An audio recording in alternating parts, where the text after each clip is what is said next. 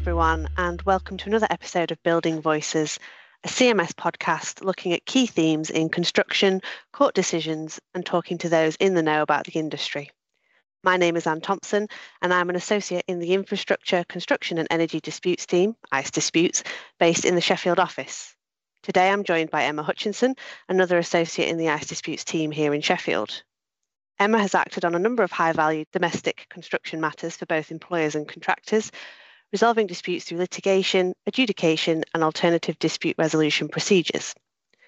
Emma has joined me today to speak about termination notices and the importance of getting them right. So, Emma, I understand that there have been a number of cases this year dealing with termination notices. So what are the headlines coming from those cases? Hi, Anne. Yes, you're right. So there have been 3 cases in the Technology and Construction Court this year that show how important it is for employers to ensure they strictly follow the terms of the contract when serving termination notices. And those cases were Struthers and Another and Davis, trading as Alistair Davis Building and Another, Thomas Barnes and Sons plc and Blackburn with Darwin Borough Council, and Manor Co-Living Limited and RY Construction Limited. What these cases have all demonstrated is that a failure to comply with the strict requirements of the contract may result not only in the contractual termination itself failing, but also the potential for the failed notice to become evidence of a repudiatory breach by the employer, and the consequences that that then entails. And just to let our listeners know that the detail and links to those cases will all be included on the Building Voices pages, so you can look them up at your leisure later on. So turning back to the cases, were there any unifying features? Yeah, so all of the cases consider determination provisions under the unamended JCT 2016 standard and design and build forms of contract or similar. And so what do those provisions say about termination? Well, each of the cases actually looked at different parts of the JCT 2016 contracts. So the Thomas Barnes and Blackburn case looked at the contractual notice provisions at clauses 1.7.3 and 1.7.4. And these dictate where and how notices should be served. So clauses 1.7.3 and 1.7.4 set out that a termination notice is deemed to be served if it's delivered by hand or sent in the post by recorded signed for or special delivery. The notice should be served at the recipient's address as set out in the contract, unless that address has been notified as changed by the recipient. And if an address isn't detailed or known in the contract, it should be sent to the recipient's last known principal business address or their registered business address. So the Thomas Barnes case provided that nothing less or different than the requirements in those clauses would suffice for the purposes of a termination notice. And the court's view was that the importance of strict compliance was obvious because of the consequences of a notice not being received by the contractor. So any non-trivial departure from the strict requirements would invalidate the notice. So delivery to the site, which was a known address that the contractor was based at, was deemed to not be sufficient for service in this case. And it would only be sufficient if the contractor had actually expressly notified the employer that notices could be sent to that address in advance. Okay, so extra care needed for delivering the notice in the form specified, but who has to serve the notice under the 2016 JCT form of contract? So that was a point that was looked at in the Struthers and Davis case, and that actually related to an RIBA form of contract, but the wording of the relevant clauses was materially the same as clause 8.4.1 of the unamended JCT standard form. So as a recap, the standard form of the JCT 2016 contract at clause 8.4.1 says that the architect or the contract administrator has to serve the notice, and under the design and build form, the same clause specifies that it has to be the employer that serves the notice. So in the Struthers and Davis case, the judge noted that termination clauses themselves should be construed strictly and found that whilst the language surrounding who actually serves the notice isn't mandatory, there are sound reasons for requiring the initial notice to come from the correct person as per the contract. So in this case, it was the contract administrator, and that there was no relevant authority to suggest otherwise. Okay, so again, what we're getting from the cases is that the courts aren't going to listen to any excuses about not following the contract to the letter. So we have the where and who of notices. What about a very important topic? When should the notice be served?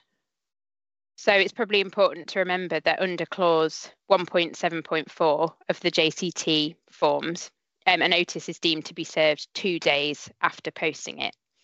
So if we look at the Thomas Barnes case, in that case, the employer sent a notice of termination by email and by post at the same time, and removed the contractor from the site on the same day that both the notices were sent. The email notice was contractually ineffective because it didn't meet the service requirements that we've already talked about. The notice sent by post was effective, but it only took effect 2 business days later. So 2 business days after the employer had actually removed the contractor from the site. Okay, so we have the where, the who, and the when. Now we need to understand what the contents of the notice should be. Okay, so under the JCT 2016 form, clause 8.4.1 sets out that the contractor should be given a notice specifying the default or defaults. And these possible defaults are listed at clause 8.4.1, and these include suspension of the works, a failure to proceed regularly and diligently, a refusal or neglect to comply with a notice or instruction, and/or a failure to comply with either clauses 3.7, 7.1, or 3.23 of the standard form, or clauses 3.3, 7.1, or 3.16 of the design and build form. Well, I'm certainly feeling more educated in terms of termination notices now. But what happens if I get it wrong, as so many employers do?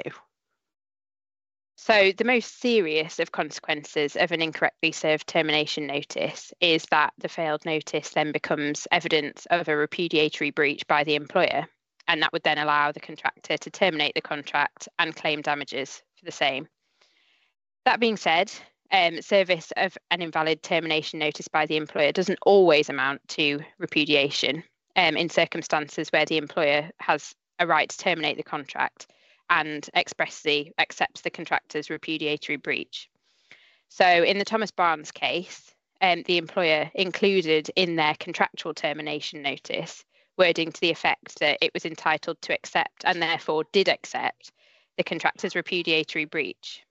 The judge, when they were looking at it, therefore decided that even if the employer was actually in repudiatory breach by failing to terminate the contract in accordance with the notice provisions, this wouldn't actually assist the contractor, because by the time the contractor purported to accept the notice as a repudiatory breach, the employer had already successfully accepted the contractor's prior repudiatory breach.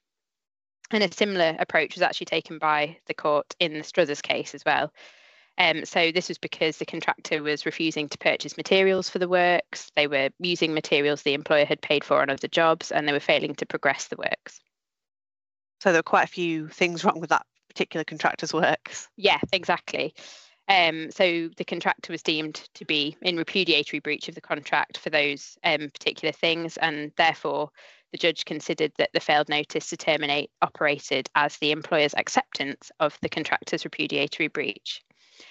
What it is important to note, though, is that both the Thomas Barnes and the Struthers cases are very fact-specific. And the third case that we've talked about today, the Manor Co-Living case, serves as a warning, as the contractor's renunciation in this case was not plain enough to be deemed to constitute a repudiatory breach of contract. So when the employer denied the contractor access to the site after service of a failed termination notice, the employer actually put themselves in repudiatory breach, and then the contractor accepted that in correspondence. Well, I consider myself sufficiently warned about making sure I advise clients and especially employers to really read their contracts and to follow termination provisions to the letter. Thank you very much, Emma, for that interesting review of this year's key termination cases. Thank you very much for having me, Anne. We hope you all join us again for future episodes of the Building Voices podcast. Thank you all for listening.